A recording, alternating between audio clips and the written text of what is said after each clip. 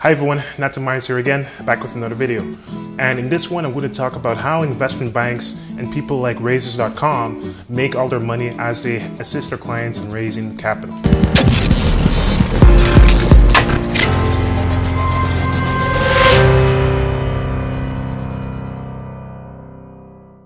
And so making this video off of a recent event, one of our clients actually closed $200,000 to get some working capital for potential IT acquisition. So $200,000 has been closed, the money has been sent, and that was all through our relationships. And that person in particular was Estev, and we're really happy to celebrate this particular quick victory. And so moving on, so 4 ways how people, investment banks essentially make all their money, and why is it that they pay, basically how they pay their managing directors, and then how the rest goes towards, their staff, their interns, and their investment analysts.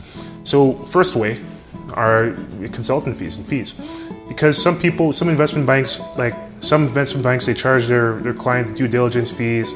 Some people call it commitment fees. Some people call it, any kind of fee. And so some people, what they do, they charge their clients these fees.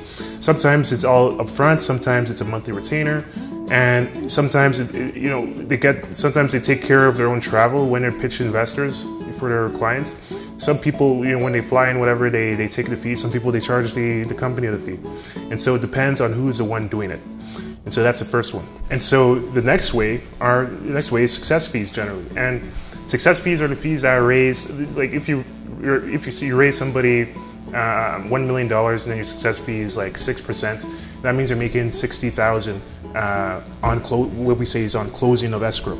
So when the money gets sent wired to the accounts of the person. And so that's typically the second way.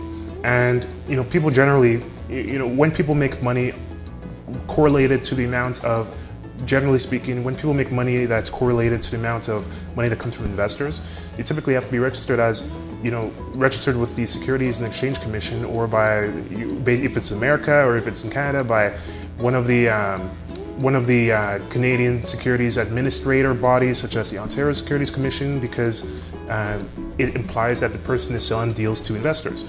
Because you have to be registered. People have to be registered whenever the money looks like it's coming from, in connection with somebody, making money on behalf of what they sell an investor. Because the point is not to sell an investor anything unless you're registered to do so. And so that's why consultants work with consortiums of people who are registered, who work with people who are registered. That's how it works. And then the consultants, the way it's done is that the people who are registered would then pay consultants where compliant to do so. And then the third one is warrants. So if a company is about to go public, or if they already are public, or they uplist and so on, a warrant is just another word for an option.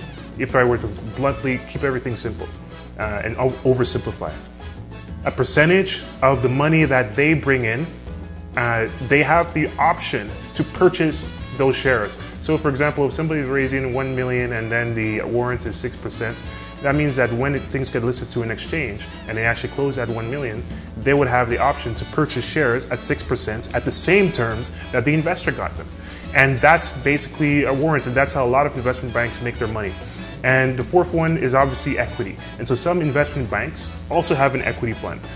As a consultant, fortunately our company Raises.com, we're able to have some equity relationships with some of the people we assist compliantly and so on. And so, that's another relationship as well. And, sometimes investment banks have their own funds because of all the companies that they raise capital for as well.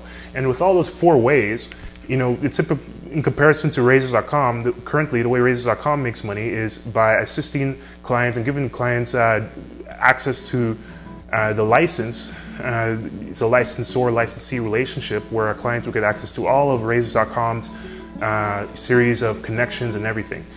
And as well, from time to time, we get paid from lenders, based on what we do for them. And so that's our model. And our model is going to evolve into the other 4 models as discussed, because sometimes we even get equity as a JV partner for some deals. And so with this, I thank you for watching this quick video. This is how Raises.com and investment banks make money, and then they take that commission and they take all that money and then they pay their investment analysts a small percent, like a very small drizzle of crumbs from the dinner table of the managing directors. But that's just the way capitalism works. And so, yeah, and just to recap, 1, fees from either monthly or upfront or both for any service. So just fees, consulting fees. 2, success fees. Success fees.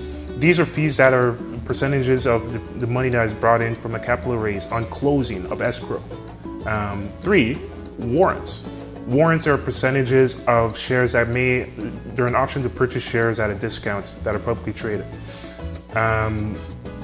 4 is equity, and equity is obviously a percentage ownership in a series of projects, meaning that you get the revenue for projects. It may be vested or it may be forever.